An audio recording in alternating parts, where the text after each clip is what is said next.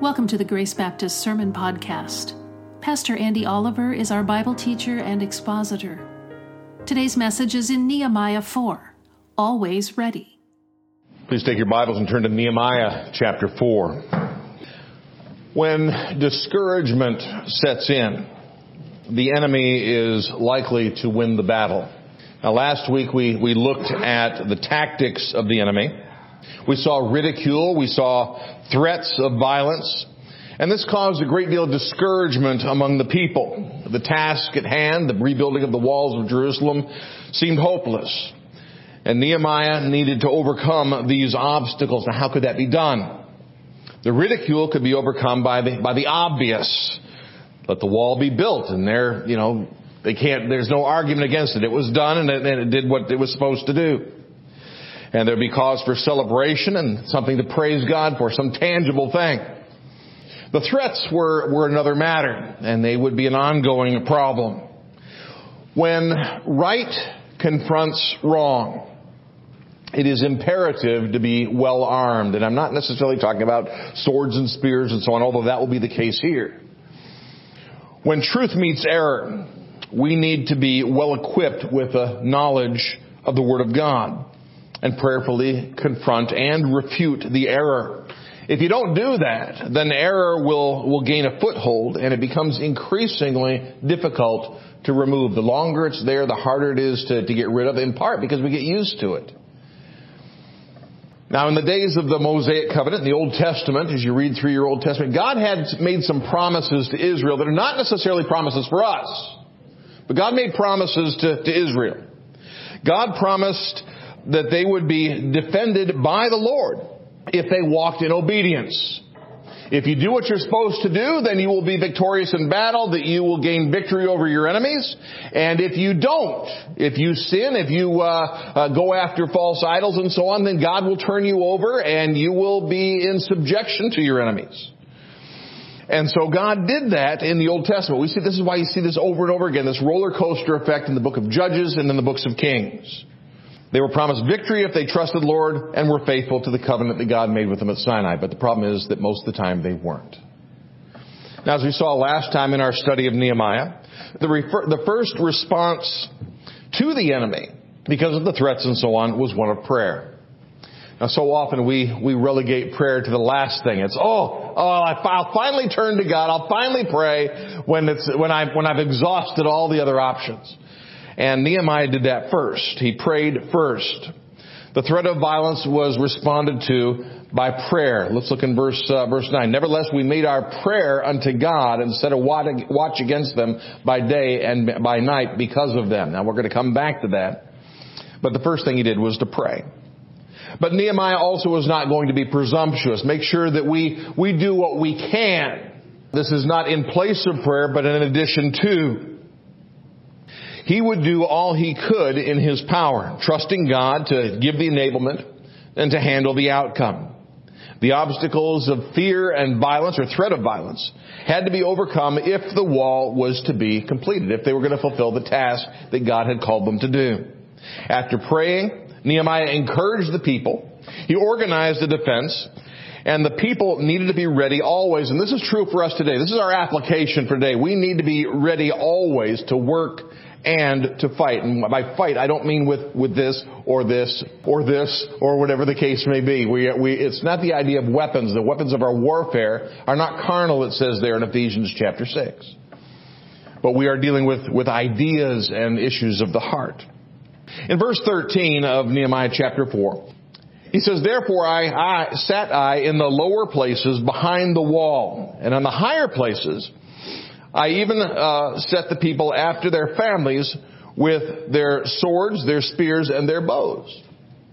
Now remember, we saw last time the wall is under construction. It's between 1.5 miles and 2.5 miles in the circuit.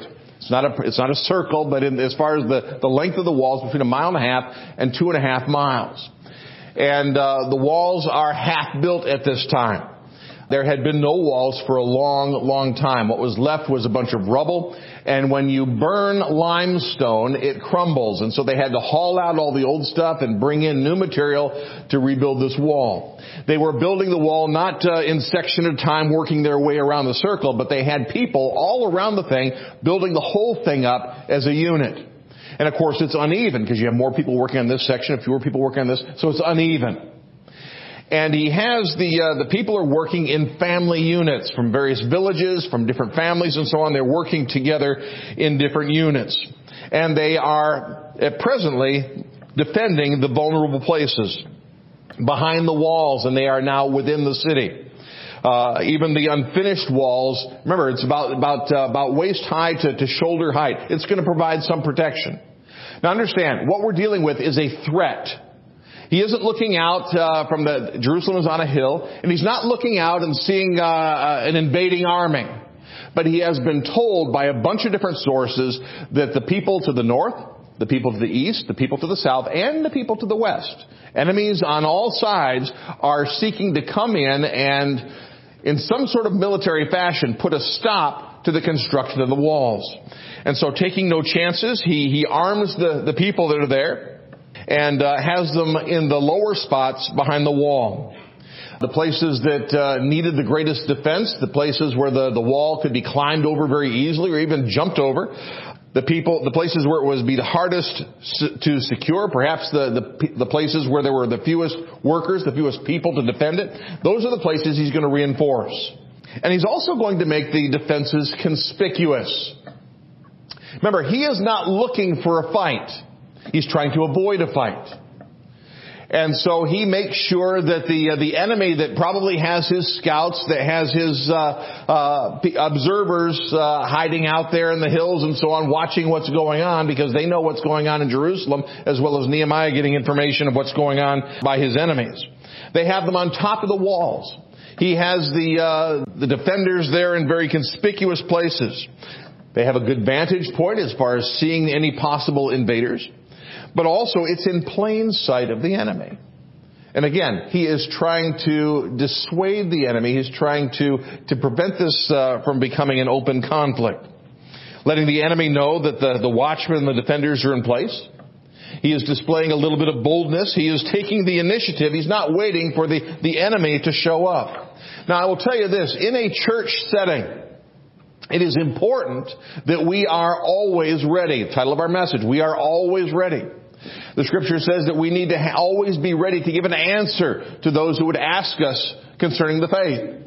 Do I know why I believe what I believe? Do I know the scripture? Am I grounded well enough that I can answer people's questions? Can I deal with people that come up and say, well, what about this? Or what's the answer to this? Or whatever the case may be. Few and far between do you get somebody that comes up and says, excuse me, could you tell me how to get to heaven? And be able to share the gospel. Now I'll tell you that has happened to me a few times. But we need to be ready to give an answer, not just in the gospel, but also in defense of the faith. Nehemiah is arming families. Partly this is for organization, because the people were building the sections of the wall some of them were there in Jerusalem, building the sections of the wall that were closest to their homes. They were already working together on the wall. And also in part, this is for motivation. They are defending hearth and home. I must protect my family. And he includes everyone. So often we expect, I'm going to let somebody else do that. They're better at this than I am. And there are certain things that we as believers all need to participate in. Now, I want you to keep your finger here, and we're going to do a quick reminder here. Let's go to Matthew chapter 28. In Matthew chapter 28, we have after the resurrection of the Lord Jesus Christ, he is giving final instructions to his disciples before he ascends. And he gives them what is called the Great Commission. And it's recorded in a number of different places, in the Gospels as well as the book of Acts. And he says in verse 19, very end of Matthew's Gospel, Matthew 28, "Go ye therefore and teach all nations." Now, we have two different words for teach, by the way, in this passage. The first one is make disciples. Make disciples of all nations. You are to go out and you are to share the gospel story. You are to share the good news of redemption. You are to share the good news of salvation. That you can be certain your sins are forgiven, that you have a place reserved in heaven, and that you are certain of becoming being a child of God. You can have this now by receiving the good news, the gospel of Jesus Christ. Go out and make disciples, baptizing them in the name of the Father, the Son, the Holy Ghost. By the way, no place in your New Testament, no place in your Bible do you have baptism preceding faith. Baptism always follows faith in your Bible. And then in verse 20, he adds a different word, teaching. And that's the idea that we would have an understanding of as far as instruction. Teaching them to observe all things whatsoever I have commanded you, and lo, I am with you always, even unto the end of the world. So we are to go out, we are to evangelize, we are to go out and share this gospel. We are to baptize, and then we are to train people in the faith to know what we believe and why and what we are to do, and so that this whole cycle will continue, that they become people who will also be sharing the gospel. And it goes on generation after generation after generation. That is a responsibility that all of us have in this era and this dispensation. In the time that they're building the wall here, everybody is involved. Everybody is involved in the construction. The women are involved. The children are involved. Everybody is doing everything they can. In this particular case, in the defenses, people that would not necessarily be considered warrior material, they can supply, they can help, they can supply the arrows, they can do whatever is necessary, they can keep their eyes open, they can act as lookouts. And also, family members defending other family members. In verse 14, he says, "And I looked and rose up, and said unto the nobles and to the rulers, and to the rest of the people, Be not afraid of them. Remember the Lord, which is great and terrible. And fight for your brethren and your sons and your daughters and your wives and your houses." He says, don't be afraid. Fear, folks, is the opposite of faith. If we are anxious, if we are worried, most of the time it's because we're not trusting the Lord. We've been terrified of this, or we're scared of this. We need to keep our eyes on the Lord. Our Lord is greater. He is more powerful than anything we have to face. And also, fear paralyzes. Fear paralyzes. In this particular case, people finding out that the enemy is going to be showing up with a force of arms, that we, regardless of the direction we look, east, west, north, or south, that we may be facing armed invasion from either direction or any direction, or maybe all at the same time. And people are terrified, and the work stops. And people focus on the perceived problems rather than on their purpose. Instead of accomplishing the task that God has called us to do, we get distracted by other things. And again, one of the reasons I am preaching on Nehemiah is because, folks, in the last 2 years, to me, my observation, you may have a different perspective on this, but for me, the last 2 years have been 2 years of distraction. Going back to what we looked at in Matthew, that is the job of the church. Evangelize, build the church, train and teach people, and the whole cycle just keeps continuing. And we have been fixated on other things. We have been fixated on politics. We have been fixated on conspiracies. We have been fixated on the plague. We have been fixated on all these different things, distracted from the task that God has called us to do. Because when we went back to Matthew chapter 28, it doesn't say do this thing as long as there aren't other problems in the way. Do these things as long as it's not an election year. Do these things as long as there's not a plague going through the land or around the world. Do these things as long as you're not distracted by other things. No, that is the most important thing. Our job is to fulfill the commission that God has called us to do, regardless of the circumstances. And so don't allow what's going on around you to distract you. They're trying to build the wall. The people had a mind to work. Nehemiah came, he planned, he scoped it out, he knew exactly what he wanted to do, he presented the job to the people, and they said, let's do it! And they gathered the people together, and they started the work. And it says the people had a mind to work. But there's distractions. People are afraid. And it paralyzes the work. And fear is contagious. Fear is contagious. Go to Deuteronomy chapter 20. You know, this is something that, as you read this, and I know all of you just plow through Nehemiah, or Deuteronomy rather, it's your favorite book of the Bible. But as you read this thing, sometimes you're left scratching your head. Why did God have this in the Word? Why is it there? This was what Israel was supposed to do before they went to battle.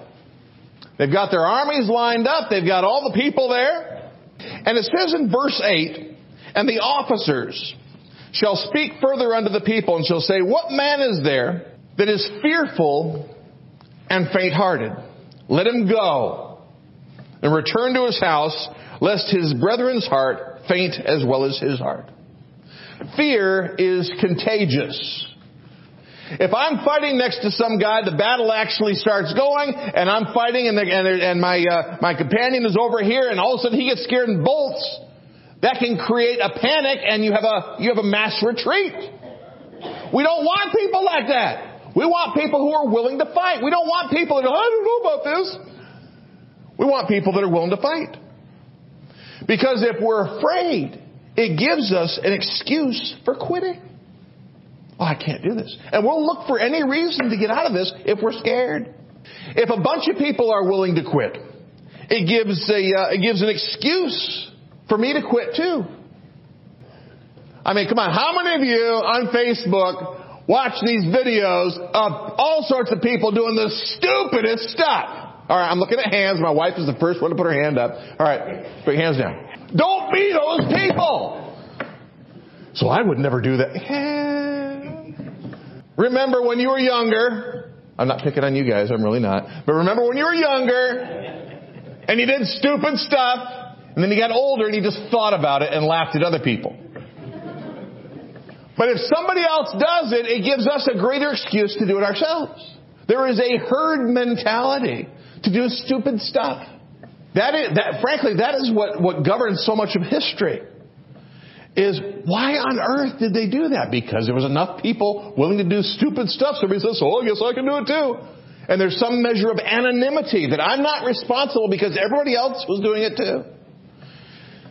And we as believers have a responsibility. And if nobody else is fulfilling the responsibility, that does not excuse me. I need to do what's right because it's right.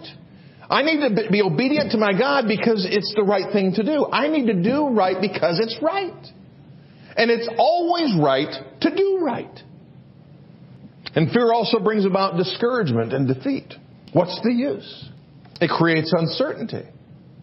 It creates hopelessness. It can't be done. The obstacles are just too great. We looked at this last week. What's going to happen next? I mean, this happened, this disaster, and they're attacking us. The threat is from the east, and now we're hearing it's from the west. And what are we going to do? We're sandwiched in here. And all these things take God out of the equation. We serve an omnipotent God. We serve an all-powerful God. If we were to go back to Nehemiah chapter 1 in the beginning of chapter 2, we have the bad news of what things are like there in Jerusalem. Yes, they rebuilt the temple. They did that 90 years before. Well, what have you got there? Well, we've got a few small huts and so on for the priests and some of the workers that are there. We have the temple, but there's no defenses. And Israel's surrounded by hostile enemies. And there are no defenses. There is no wall. There's no wall to protect the temple. There is no wall to protect the worshipers.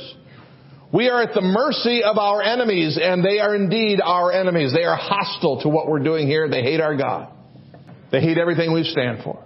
And so God provided the right man at the right time, in the right place, with a commission. He's got all the paperwork. He's got all the materials. He's got everything he needs, all the credentials necessary to get the job done. And he's still seemingly an insurmountable, but God has provided. And understand that we are always going to face opposition whenever we try to do the right thing. If we are busy doing God's work, expect opposition. If you're not experiencing any opposition, then figure, I must be doing something wrong. Because the devil is never satisfied when people are doing the right thing. And fear takes God out of the equation. But Nehemiah redirects and reminds the people, remember the Lord. remember the Lord. Be not afraid of them. Remember the Lord, which is great and terrible, and fight for your brethren and your sons and your daughters and your wives and your houses. You will be victorious because remember the Lord. Verse 15. And it came to pass. So he does all these things. He's given the folks the pep talk. They've had their big pep rally. He's got them armed. He's got the people posted all the way around the perimeter of this thing, which is half built. And again, there's spies on the other side. And it came to pass, when our enemies heard that it was known unto us, when their plans, when their plotting, when their threat of invasion was known to us, and God had brought their counsel to naught, that we returned, all of us, to the wall, everyone to his work. Now, this doesn't mean, we're going to see in just a moment, that we abandoned our defenses. Now we've got both. C.H. Spurgeon, who pastored the Metropolitan Tabernacle over 100 years ago, it's still a great church in the Metro London area in England, had a paper that was called The Sword and the Trowel. And it had to do with this very idea here. That we've got to have a weapon in one hand and a working tool in the other, because we are having to face both of those things at all times. We can't neglect one at the expense of the other. There needs to be both. And the same thing is true as far as our Christian lives are concerned. I mentioned earlier on, we've got to know why we believe what we believe. We have to be well instructed. We have to be able to engage. We have to be able to defend the faith. Yes, we want to evangelize. But in this day and age, especially in our country, people ask all kinds of loaded questions. I was talking to somebody this morning. I got somebody that they tried to share the gospel with, and they were always loaded questions coming back at them. And we have to have some answers. Folks, we can study all kinds of other things. You know your sports stats, and you know this, that, and the other thing. You know all the details about a lot of your favorite stuff. You can learn some Bible. You can learn some answers. And so the enemy plans were thwarted. The secret plan was made known. The Israelites knew what to look for. A surprise attack was no longer possible because they were on the lookout. And the thing was thwarted by God. God answered prayer. And God does that. One of the remarkable things about this church, and you look at it, this isn't a real bit. I'm telling you that this place is an answer to prayer over and over and over again. The very fact that this thing survived the first 3 months is an answer to prayer. Just remarkable things that God has done over the years. God answers prayer. And in this particular case, He's answering prayers to bring about the end result of the construction of the walls. All these different things need to be dealt with so that the city walls can be built. And so the work is resumed. Before they were distracted. Oh, I'm worried about invasion. Oh, I'm worried about the armies coming in and we don't know where they're going to come from. And they all hate us and we're doomed. It's never going to happen. The work resumes. The focus is on the wall, the job at hand, their purpose. And the distraction is taken care of. The removal of fear and the strengthening of resolve. So what are they going to do from here on out? Verse 16. And it came to pass, from that time forth, that half of my servants wrought in the works. Half the people are building the wall. And the other half of them held both the spears and the shields and the bows and the habergeons. What's a habergeon? It's a breastplate. It's kind of like a built-in shield. And the rulers were behind all the house of Judah. The people who were in charge were there helping with the people. They were dirtying their hands. They were helping build the wall. They were helping with the defenses. The leadership, the rulers were involved as well.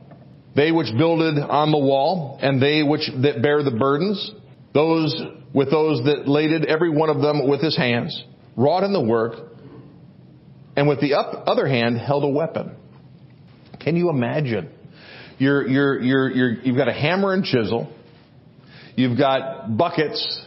You're building this wall, and at the same time, I've got a bow wrapped around my shoulder and a quiver behind me, or I've got a sword in a sheath over here, or whatever. I've got to have a weapon at all times. The word weapon here, by the way, is very interesting. It's exceedingly generic. It doesn't focus on any particular thing. And the commentators are all over the place. But I think the most likely solution to this is one that everybody is overlooking. I think, well, I need a weapon. Well, I need a I need a spear, because that's mentioned. We need maybe bows and arrows. Yeah, I could do that. Maybe a sword. A sling. Sling isn't mentioned here, but maybe a sling. What else could I use? I need some kind of weapon. They are surrounded by weapons. What do you mean? Folks. Yeah, you got it. You knew it. You got it. Rocks. Rocks. I'm on a hill covered with rocks about the size of a baseball. Here come the bad guys.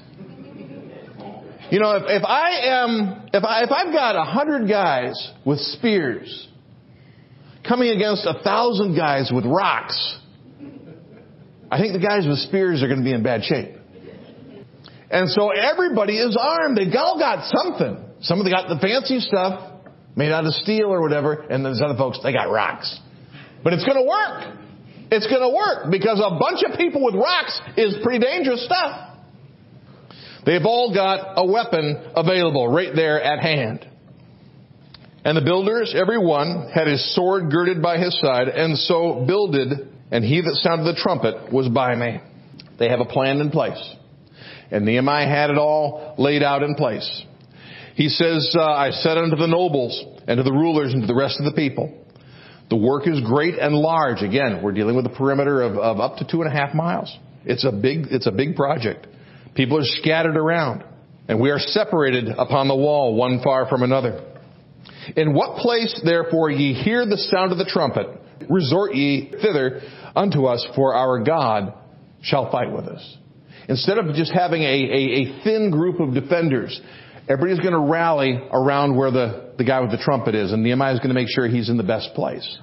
And so instead of having a thin line of defenders, now you've got an army with the regular weapons as well as the rocks. And they're going to be able to deal with anybody who comes in. Plus, what he has done by doing this is Jerusalem, instead of being a large construction site, is also operating as a fortress.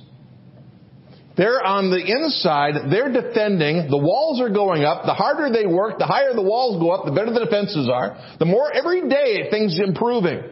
Every day the defenses are better. Every day the people are encouraged because they're seeing something, they are better defended. All the things are coming together. Look at verse 21. Here's the summary.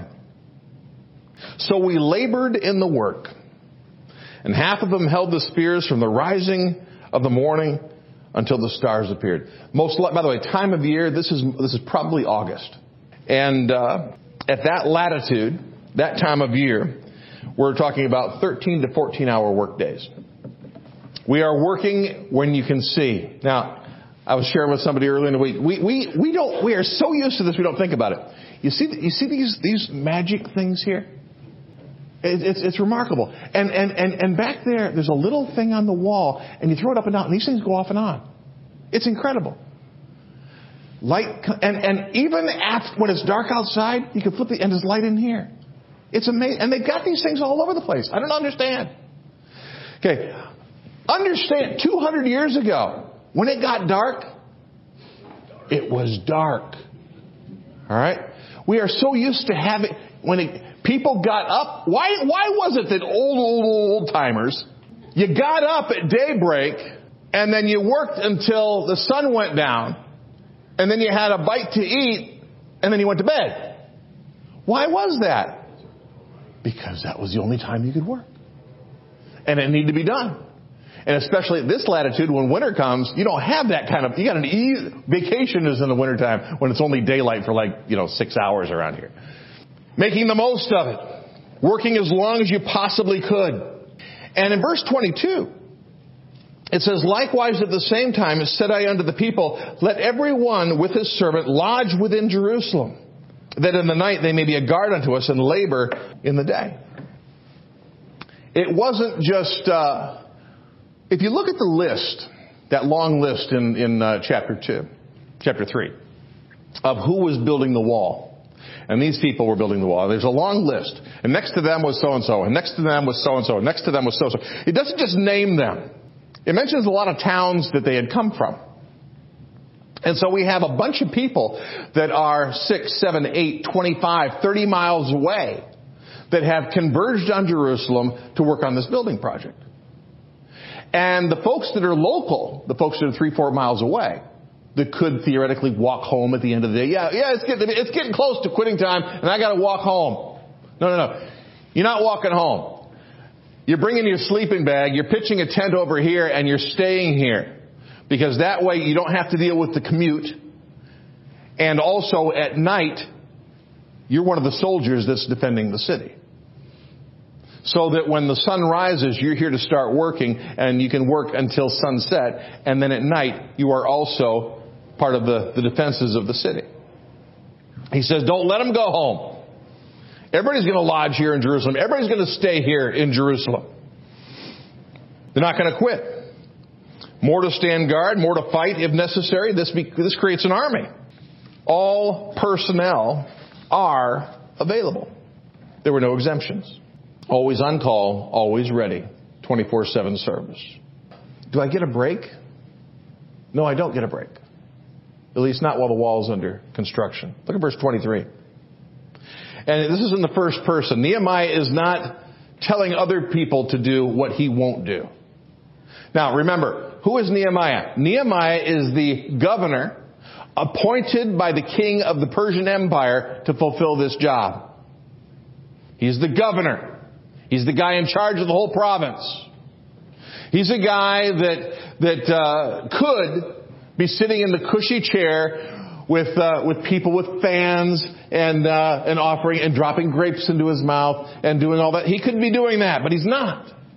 He's out there with everybody else. He is doing what he is expecting everybody else to do. He is dirtying his hands. He is keeping the hours. He is doing what he's expecting everybody else to do. When I was in seminary, I traveled with an outfit called Neighborhood Bible Time, and it was run by a fellow named Charles Homshire. And Charles Homshire, when I was traveling, I think was 72 years of age, and there were 46 of us. All of us between the ages of 19 and 24 with this 72-year-old guy. He would get us up at 5 o'clock in the morning and make us do calisthenics. Yeah, I know, you're laughing because you're envisioning me do calisthenics. And then we would have quiet time. We would have quiet for an hour, and then we'd have breakfast. And then he would train us until noon, and then we'd take a lunch break. And then we'd have training for another hour and a half. And then he'd say, all right, guys, it's 5 time. What's 5? 5 means you get to take a nap. How long? Oh, I got up at 5 o'clock. I really want to take a nap. How long is nap time? If you were really lucky, 30 minutes. And then he'd wake you up. Some of the guys would just fall out of their chairs and sleep on the linoleum. And then we'd have training all afternoon. We'd have dinner. And then we would train until 11 o'clock at night, 11:30. I remember a night we went until 1:30 in the morning. All right, fellas, go to bed. Next day, 5 o'clock again. And we're all like, we're all dying. And this 72-year-old guy is standing there, straight as an arrow. He's all polished, looking at his watch, wondering why you guys aren't moving. And none of us could complain because the old guy was keeping worse hours than we were. Man, how is this old guy doing this? Nehemiah's the old guy. He is holding fast. He is going to do it. So neither I, nor my brethren, the other people who were in charge, nor my servants, nor the men of the guard which followed me, none of us. I love this. This is how hard working they were and how desperate they were to make the most of the time and get this job done. We didn't put off our clothes, saying that everyone put them off for washing. I am sleeping in my clothes. I'm not putting on my pajamas. I am not changing after. I am in my work clothes unless I'm taking a quick. It says going for water. That doesn't mean necessarily going to take my bath, my shower. I'm going to go get a drink. I'm going to go wash my hands. I'm going to do whatever. But these people, by the end of this, they've been working on this thing for about 2 months. The smell must have been amazing. But they were determined to get the job done. The work was hindered, but it continued. There were added responsibilities. As there were added opposition, now instead of focusing only on the construction, now they had to add the defenses. I have to have lookouts. I've got to, not only am I carrying my shovel and my trowel and these other things, but now I'm encumbered by having to carry a weapon with me. Got the little kids gathering up rocks. I've got a pile of rocks to throw if necessary. There are always the stumbling blocks that come with adversaries. Obstacles hinder. And yet the work must continue. We can't allow distractions, some of them legitimate. We cannot allow distractions to stop us from doing what we're supposed to be doing. But there are no buts. We have to be doing what God has called us to do. I have to be sharing the gospel of Jesus Christ. I have to be praying. I have to be faithfully be instructed in the Word of God. I have to do these things. I can't quit. I know, but what about... There are no buts. It's a matter of priorities. Because a lot of the things that we are fretting about or have our eyes on are distractions and things, maybe things that we want to do. And we have to reprioritize. We need to keep the goal in mind. We need to keep the purpose in mind. Sometimes things we want to do, sometimes we think need to be done, are going to have to be set aside. I don't know if you're like me. I keep a running list in the back of my mind of all the stuff I've got to do at home. I will not live long enough to do all the things that need to be done around the house. I need to do this. I need to do this. Why is it that I have to clean the kitchen every day? There are these gnomes and elves that the elves at my house don't clean up. They make messes during the night. I don't understand it. Why it never goes away. The work is never completed. And I have learned, Aaron, I am learning that some things just have to be left undone. And the reason some of those things have to be left undone is because of priorities. There are certain things that I can't set aside. There are certain things that have to be done. And the commission that God has given us, He didn't give just to the preacher. He gave it to you. It is something that we have to do. And I don't care what things come up. I don't care how busy you are. I don't care about all that long list that's in the back of your mind, or maybe even written down. You got it stuck on your refrigerator maybe. That does not mean that you set aside the God-given responsibilities that we have. Don't get distracted. Heavenly Father, thank you. We have a job. We have a job that's every bit as important, even more important, than the job that was going on here in Nehemiah. Nehemiah was dealing with a temporal wall for a city that would eventually be destroyed. And you have given us a commission to share the gospel that gives people everlasting life. Something that will never, ever go away. And so, Father, may we not get distracted. We have a job to do. You have called us to that task.